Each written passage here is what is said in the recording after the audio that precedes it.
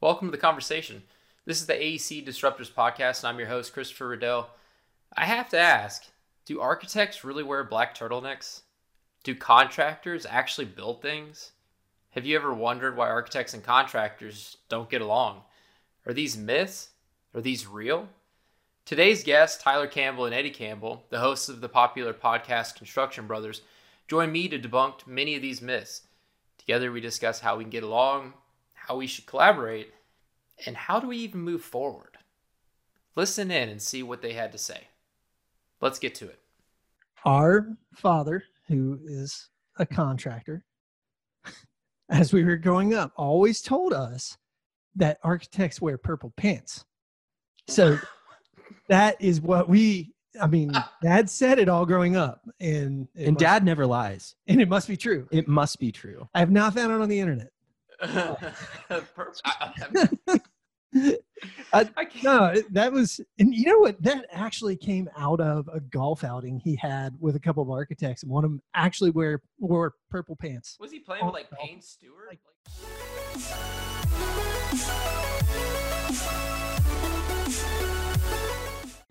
Take a few minutes and really introduce yourself so that everyone knows, who you are. Talk a little bit about the podcast, because I've started listening to what you guys have done, and I think that's really cool. It kind of inspired me a little bit as well. So it would be great to kind of get to know you a bit. Yeah. Why don't you crank up? You always start the show. Welcome to the Construction Brothers Podcast. No, I'm just kidding. The Construction Brothers. This is a mashup, man.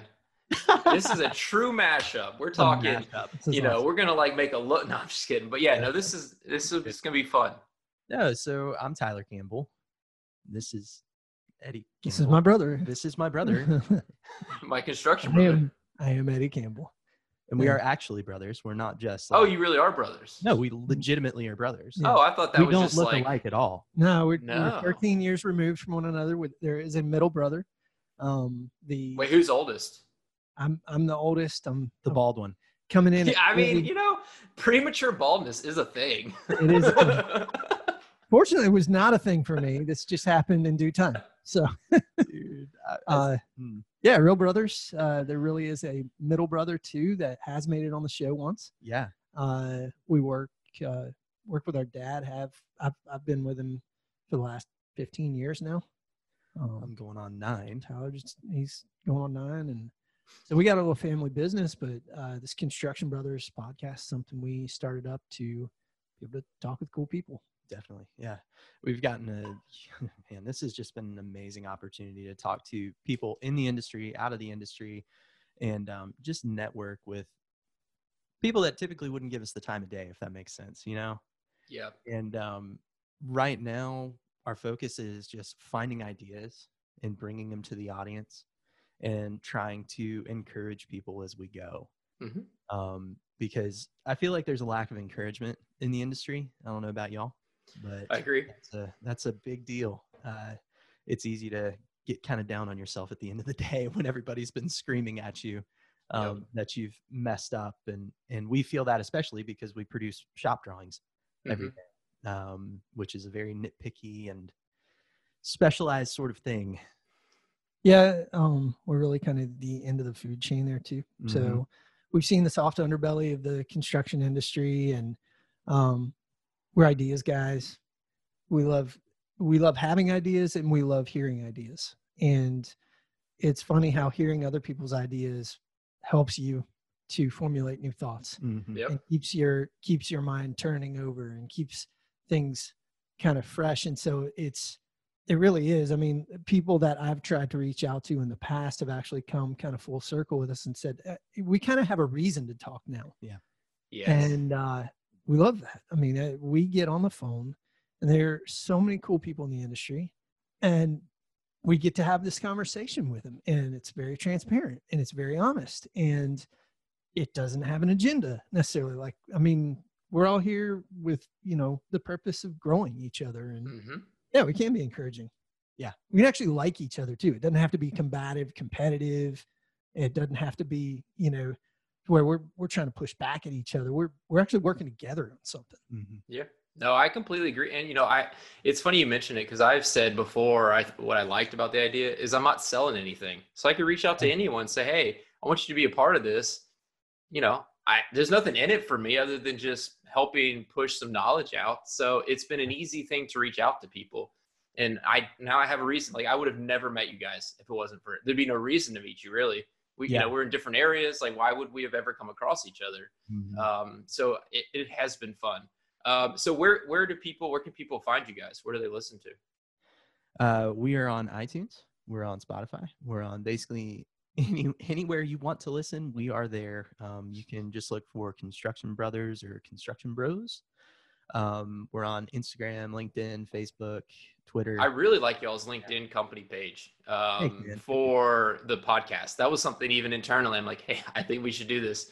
It's great. Like, even the extra articles you push, I saw some of those just as, it looks like you are actively trying to just get information out. Yeah, I'm taking it upon myself to kind of curate and come up with interesting stuff. And it may not be completely related to the construction industry, because let's face it, if we're always talking construction, it gets really dry really fast. Like, people disconnect from that. So we want to push out content that is gonna stay interesting.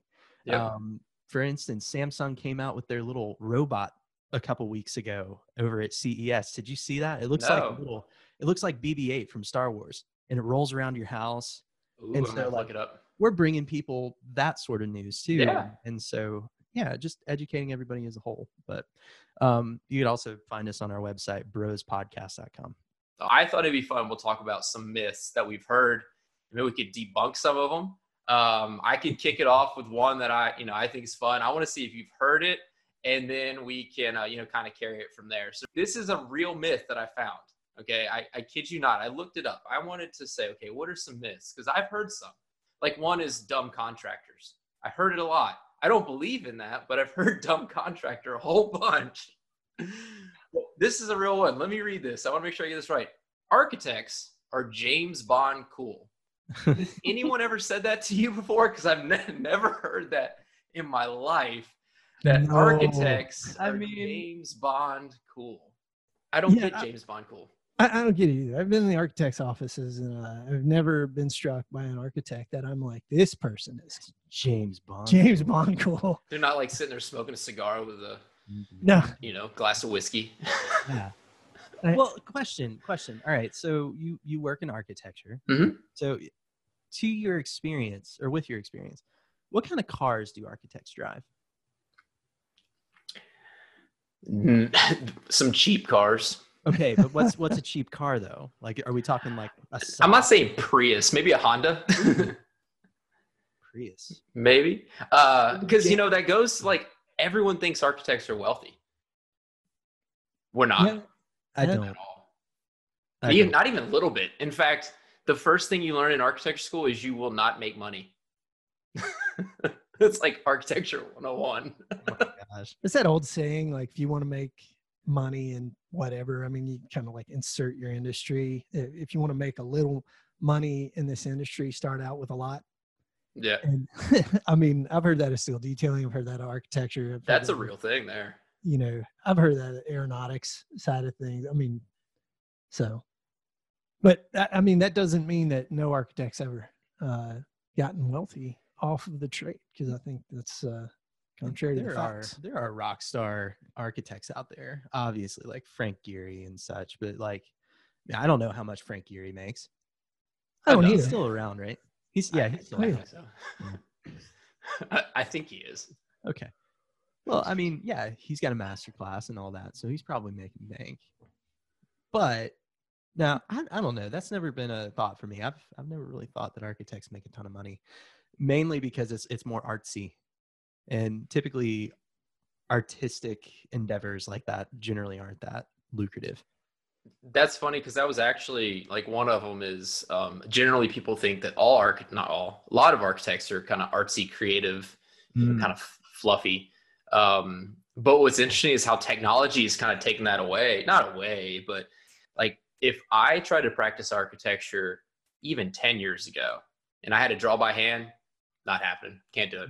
But I can model a ton of stuff. I can program, all day, but the technology's made it easier to be less creative and not have that artistic ability than, say, back in the day. So your context for that was 10 years ago.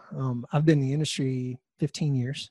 Mm-hmm. I've been around the industry longer. Mm-hmm. Really, I say in the industry, I really probably started in construction more like 20 years ago, just in various levels, and maybe as more of a laborer or tying rebar, whatever I was doing for my dad. And so it's not even been 10 years that would really measure the distance and time to get back to people drawing by hand. Hand drawings is not something I've encountered a whole lot, even in my career. I've never done anything but model in 3D the whole time I've been with the company that we're with and that we own. And that's been very prevalent. Now it's been adopted to varying degrees by different people in the industry at a different clip.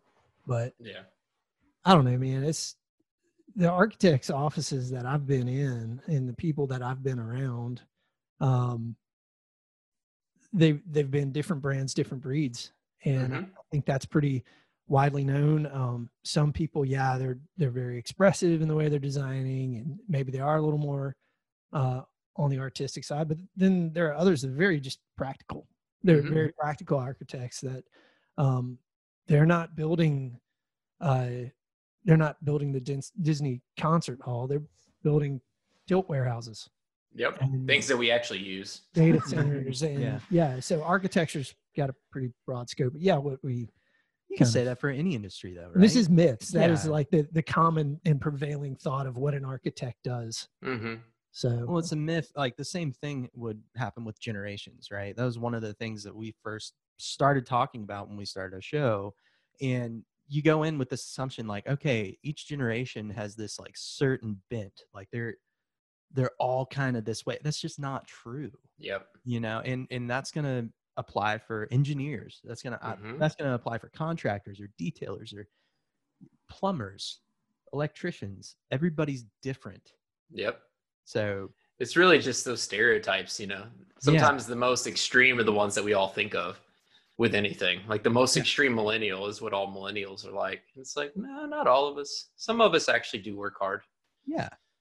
And take people one at a time. Yeah, definitely. Yep. What about the concept that contractors don't actually build anything anymore? Yeah, I think that is a very prevalent thought. It's kind of true though. And that depends on the company. It does. But self-performance went away. I'm sure we could do a whole history lesson in why we are where we are. Yeah. Why CM came to be such a thing and why those contractors are more, they're seen as people that are trying to shed liability, skim money, and do as little as possible. The funny line that we've used around here is, it can't be my fault. I don't actually do anything. So every time, the contractor's kind of standing in the middle and you're in an argument with somebody in the industry, it's like, all right, well, who's getting the money? Who's taking the bill? Because I'm just standing here in the middle. And I think that's what creates so much contention. The whole like, why don't we get along? Is if that's sort of not the actual thought, but the general thought, then the architect's sitting over here and it's like, well, it's not my fault. Why is it I have to pay the bill now? Yeah.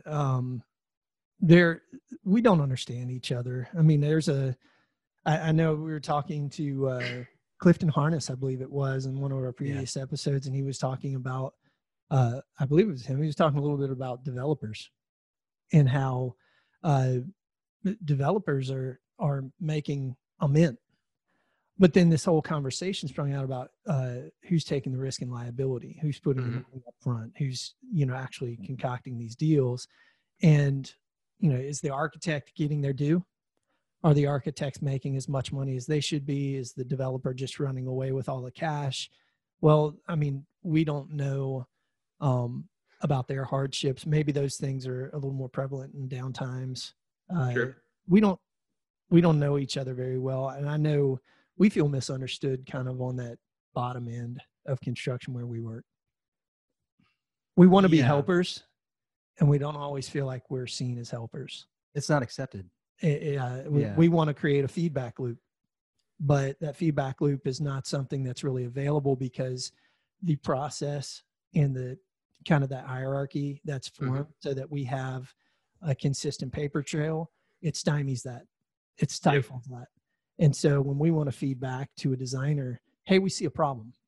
We never know whether that's going to be well received or not. We feed back to a project manager. We might get yelled at for feeding back on something. Do you think are they taking it personal, or are they, you know, like, does the architect think they're all knowing and there's no way you could be telling me what to do?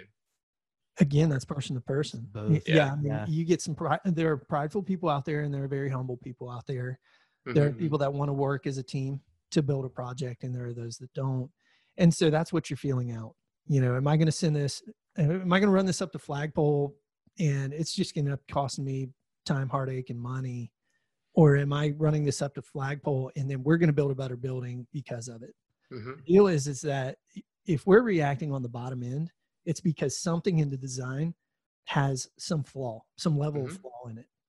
And we're trying to get around that flaw that we see. And particularly when it comes to something that's going to cost like an owner money, there's a lot of gamesmanship that goes on there that we see. Like, you know, does the fabricator really want to surrender any of the money that's in their contract if we find something that would save? Does it go all the way back up the chain? We try to encourage people to do it. You know, if you really care that much about it, tell them how much of a credit they'll get. That's a great point. Cause I mean, I know, like, when I was talking to my boss, I was like, hey, what would be a great topic? And one of the things he was talking about is even just the idea of change orders, and how change orders and just the connotation that go with them. And, you know, I think that also leads to why our industry is fairly contentious. Because to your point, if I actually tell them that, hey, we could save money by doing this, am I losing money out? Are they going to be the one that reaps the benefits? Is it going to make it all the way to the owner? You know, is it stop at the contractor and nobody gets to share it? I think those lines of communication, it's tough, because I feel like as an architect, would learn the most from the person way downstream. Like, I would want to know why a detail that I didn't work, you know? And I would always argue, like, when I would do these things, my argument was, if I drew a window wrong, like if I did the flashing wrong, right? And then the guy that builds windows for a living has been doing thousands of them every single day. Is he really going to look at my drawing and be like, well, that's not right, but I'm going to do that? Or is he just going to be like, that's not right, I'm going to do what's right and not worry about that? If that's really what's going to happen, then why am I even drawing all this? Why can't I just say, this is the size I want, this is the spec I want, I don't want it to leak, go do what you do? Yeah. Liability. Yeah. We talked to Josh Bone about this. Yeah. And I thought he had some really good points. Most of which is like, we design for intent. And just like you're saying, you want to nail the general intent that you desire as a designer. Yep. And then you're content to leave the construction details of that, the means and methods, to the people that know. The difficulty is, particularly in the time we are living in, where we're trying to prefabricate, we're trying to modularize, we're trying to get larger chunks, larger building blocks, larger Lego pieces of a building together. Some of that has to be pressed upstream and a feedback loop created so that you as a designer know what that building block is supposed to look like, consist of, and so that you leave room for it. So I think electrical rooms were something that came up. But you could think of an electrical room, a bathroom, whatever. I mean, you want it to be code compliant. You want it to meet your aesthetic. There are certain things that matter to you, certain things that don't. The things that matter to you are the ones that you want to express intent on. But if there is a building block out there that's a pre-manufactured electrical room for the building that you have, plug that building block in and play with it. Yeah. That would be great. But you need to have the feedback and or the warehousing of that information in order to get it. You have to be able to find it. Well, and I think we're really bad about sort of our post-mortem of projects. So what happens a lot is, we might change something in construction that never makes its way back really to either the person that designed it, one, so they never learned, or two, it never even gets back into the actual documentation in terms of anything that's relevant. So then the next time what happens is, well, I drew the window like this last time and nobody came at me, so I'm going to draw it like this again, not realizing that later on the project manager coordinates with you all and it's like, this isn't right, and they fix it. And so that feedback loop doesn't even for knowledge transfer. And so like, I don't build on my knowledge because it's, well, no one said anything before. What's the issue now? Tyler, how many times have we heard from a job site trailer meeting that people like to thump their chest, right? And so the first thing, what are they doing? Oh, I've been in the industry 30 years, and then the next guy. Well, I've been in it 40 years. I've never seen that before. Yeah, and yes, and that's it. Never seen it before. And I've never done it that way before. And it's like, oh, well, you must be all knowing and you must have experienced every scenario in construction almighty for all of history. I'm not going to name names, but I was working with an individual that was, let's say they were my senior. We'll call him Jim. And we were drawing something, and I think it was brick. It was like floating brick, something like that. Or no, it was a window. I've never seen a window without a roll lock in a brick building in a header. I'm like, that doesn't seem right. And so I pulled up like 15 images, like just like that, and be like, well, like that, or that, or that, or that, or that. And they're like, I've never done it that way. It's like, well, you can't say that because it exists. Yeah. And they use that case. It's not a logical argument. It's an experiential argument that they're using to try to prove a case. Mm-hmm. And it doesn't hold water. They're trying to shut it down. They're trying to shut the argument down. So everybody looks at them like, oh, they are the all-knowing one. Or is it also because, I'm not going to say we're lazy, but do we always look for path of least resistance? It's like, I've never done it that way. I really don't want to have to figure this out. There is I think amongst designers that have been in the industry a while and know what they do, that's got to be a part of it. I mean, we get static for all sorts of reasons. And that's what we've come to figure out is like, we used to just think, I don't know, in my younger days, I might've just thought, well, it just must be a jerk. I didn't really want to assign much of a reason to it, but there are reasons, one of which might be you have to expend more time. Yep. You have more CA that's involved now. This creates a liability thing. You have an insurance guy that's telling you don't do things. You have, there are just all of these different reasons that play into why somebody just says no sometimes. I mean, in some cases, people that are there to administrate a project are just the go-between, and they have been trained to say no to everything until they cannot say no anymore. They have to say yes. Because it's easier. In the company handbook too. It's in the company's best interest to do that. And because now I'm not spending more time, therefore I'm not spending more money. We all make more money. It doesn't create an environment where I want to research, I want to grow, I want to change.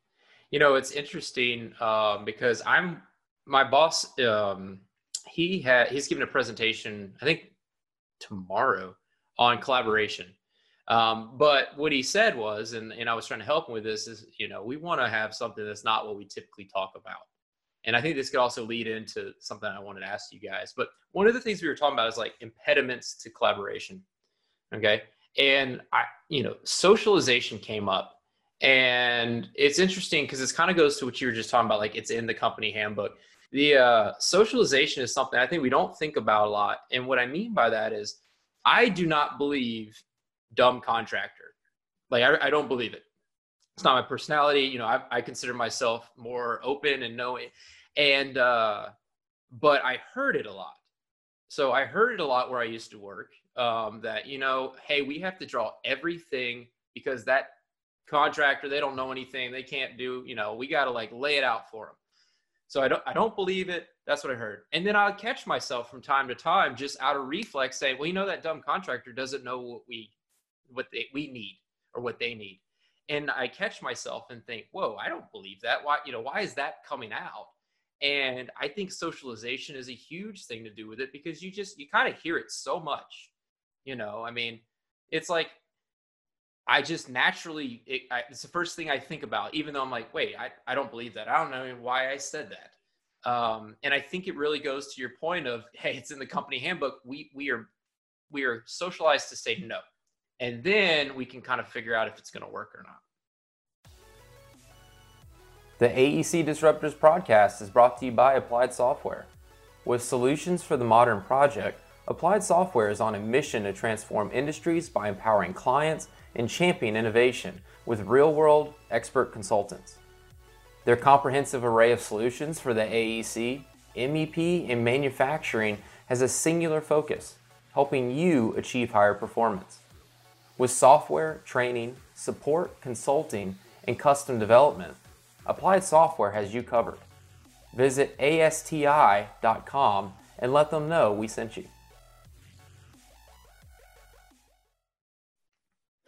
We're very segmented, right? So the segments, I think, will roll into that in a big way because we're all shrouded behind email. I will say, too, that the street goes both ways because the contractor sitting there going, dumb architect. Yep. It goes both ways. We've heard that for years, like 4 years. Oh, yeah. The perception looking from the bottom up is that we're the trades. We know how this goes. We know our thing best. Stupid architect.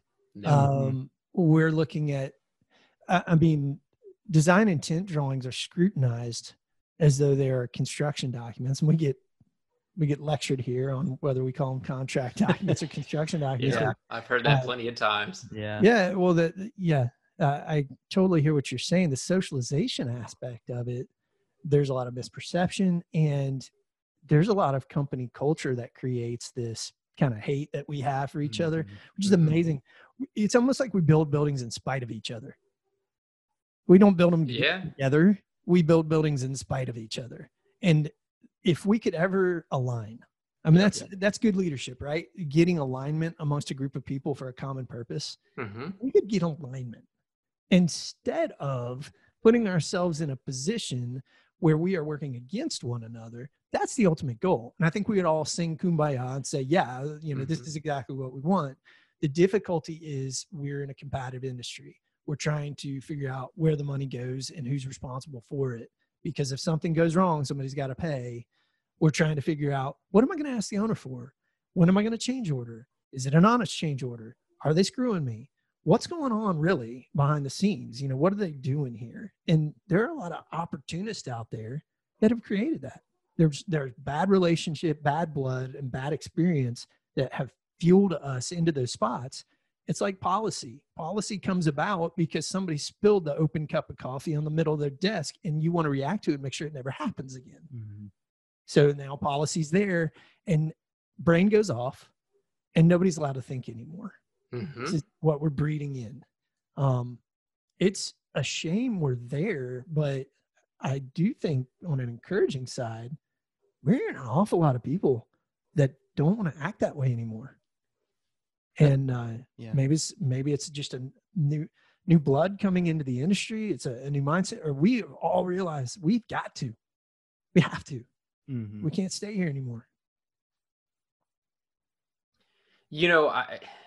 It's interesting that you say that we're like building buildings in spite of each other, because what I wanted to ask, and this is something I never really thought about until I was helping prep for this interview that he's going to do tomorrow. And what I was thinking about is, we keep talking about collaboration. Like, if you ask anyone, do you collaborate? They're going to say, of course we collaborate. Of course we do. We have BIM 360. We have all these things. Of course we collaborate. Yeah, of course we do. My argument, so I looked it up and I found the simplest definition. I'm going to read it here. And I thought it was a good one. Collaboration is two or more people working together towards a shared goal. Okay, so two or more people working together towards a shared goal. Sounds pretty lofty, sounds pretty good. However, I started thinking about something else. If you look up cooperation, okay? So if you look up cooperation is to work with other people by achieving one's own goals as part of a common goal. So again, cooperation is to work with other people by achieving your own goal as a part of a common goal. I would argue that in the industry, we don't collaborate, but we cooperate. We're all working towards a common goal. Like, yeah, we need the building to get built. You know, we don't want to get sued. Those are our common goals. But we're doing it as long as we're achieving our own goals. And my question then would be, is cooperation a bad thing? Like, should we just stop saying we collaborate and just say, hey, we cooperate? We all are looking out for ourselves, but we're trying to get to a common goal. Or do we need to find a way to actually shift from cooperation to collaboration? That starts from leadership, doesn't it? Right. We've always we've always said in our business, we don't want to be the kind of leaders that, you know, sit back. Have you seen the illustration of the leader sitting up on the rock and making his people pull for him, versus the leader that's on the ground actually at the front of the rope pulling? Mm-hmm. If you have that clear sense of leadership, it's okay if you cooperate. Mm-hmm. You know, like, cooperation's fine. So if you have that clear vision, I think cooperation, yeah. You mean that can collaborate? No, I mean cooperation. Because if that person has that goal and he can get the rest of his people on board. Yeah. And so would we work better together? So like, if you were as the contractor and I as the architect, would we actually have a better relationship if we went into it knowing I knew what your personal goals were, you knew what my personal goals were, and we're also trying to achieve this other goal, versus just saying we're collaborating, we need to be working together? I think it would work better. Who's leading? That's when it gets tough. And see, then Exactly. you fall into it's going to default to contract, right? Like, that would be the initial thing. Like, right away I was about to say, oh, it's going to be, is it designed, you know? So like, even that mentality is bad, because I would say, I don't know who leads. I mean, I think it has to be a directive from. That's what it is. Who leads? Who leads? I don't know. Well, because it's easy for me. So if you all are cool with it, but I'm like, I don't know what they're talking about, we're going to get nowhere. So is it more we have to educate everyone on that, and then we move into a spot where the people that are pushing these things today eventually will be leaders in their firms tomorrow? Do we start there? So do we start using our podcasts and our platforms and stuff to really talk about, you know, we keep saying we got to collaborate, but are we even answering the right question? And I'll tell you, the reason I even framed it that way to begin with was I was listening to Launchpad on business radio, Sirius XM or whatever, the business channel. And there's a guy that was looking to talk about living on the moon. And he said the biggest issue that we run into, or what people think, is why we can't live on the moon is we can't grow food on the moon. And so his question was, don't think about it that way. Don't think about how can we grow food. Think about what is food. Food is nutrients and energy. Like, what is food? And if you could strip that part out, then it's a little easier for us to solve what the problem is. And so that's why I took the collaboration, cooperation is like, what actually is collaboration? Let's not say, hey, we can't collaborate. What is it? And it's people working together. Okay, if that's what we're talking about doing, then it's a little easier to start figuring out how we do that. Let me ask you to expound a little bit. Like, what are you advocating for in that? Like, functionally, what are you advocating for? What does a relationship look like between designers, contractors, and their subcontractors? You know, what you're talking about. I think it's interesting because I got my master's over at Georgia Tech, which is almost 10 years ago. And it was in construction management, facility management, and it was a focus in IPD, so integrated project delivery. This was 10 years ago. And it was like, oh, you know, this is what IPD is. This is what we're going to do. We're going to integrate. We're going to bring everyone to the table, pull contingencies. And here it's 10 years later, and we still don't do that. You know, there's few that even get close. You might have a IPD light. And the roadblocks that I always would hear is we have to wait for insurance to catch up. We have to wait for all these things. I do think that philosophy of delivering a project would be the ideal state. Having everyone, so like having that steel detailer show up on my very first kickoff meeting. So collaboratively together, we can talk about what the building design is even going to be, because then you potentially are more engaged, because now you're not just deciding, do I want to save some money for me or for them? You're actually invested that I've been here since day one. I really want this roof to look amazing, because I'm not just getting it at the very end where there's no emotion in that set of drawings that I hand you. You know, you're just looking at 2D drawings, a 3D model. There's no emotion there. But if you were able to be involved in the very beginning, and you knew that your opinion mattered as much as mine, because you were going to help me design it the way it needs to be done and detail it the way it's done, I feel like you then are more passionate about that project. And if we were able to increase the passion of the project, and it's not just an architect, this is my design, or the owner, this is my building. It's really, we genuinely sat down on day one together, people that typically don't talk together. And we talked about how should we go through this? And you bought in as much as I bought in. We've been in roles where we have been invited to the table early. We still, I've sat in an architect's office. We worked a string of, I'll say, notable golf entertainment venues. We did 45 of them in the U.S., and we were in the design process. And in the room, the architect looked across the table at me one day and said, I do not want to talk to him in the middle of a meeting in front of 15 people. See, and maybe we're solving the wrong problem, because I don't know how to fix that. Yeah, you know, I went on a little bit of a rant in that moment, and I tried to bleed my heart and explain to them how much I did care about their project, and how much I saw our role in it as a cohesive role, a role of making sure that everybody was doing what they said they were going to do. And we occupied a very interesting part of those projects. We were given a lot of leash. The deal is that the attitude was still there. And IPD on its surface is an awesome thought. But yeah, this theme of leadership that we've got going, who's going to lead it? I think the leaders will. Leaders rise up. Yes. And so I think this industry is in a process of finding its leaders, finding its new leaders. I think so. We've described it as a renaissance, kind of got this new day dawning that we know as an industry that we will now build differently. And we have to. We have like external things that are forcing us to, you know, I mean, you know, regardless of people's opinion on climate change, and I won't go into that, there are things that are externally forcing us to think different. Yeah. You know, there's one more thing that I'd like to mention, and I'd like to get your thoughts, and it kind of goes to, are we solving the right problem? So we said, hey, what's the best way to collaborate? I thought of this the other day too, and I think it comes down to personality and really understanding how to work together with a different person. Because when you think, like, if you wrote down the typical characteristics of a contractor and the typical characteristics of an architect, chances are they're extremely different just as a person.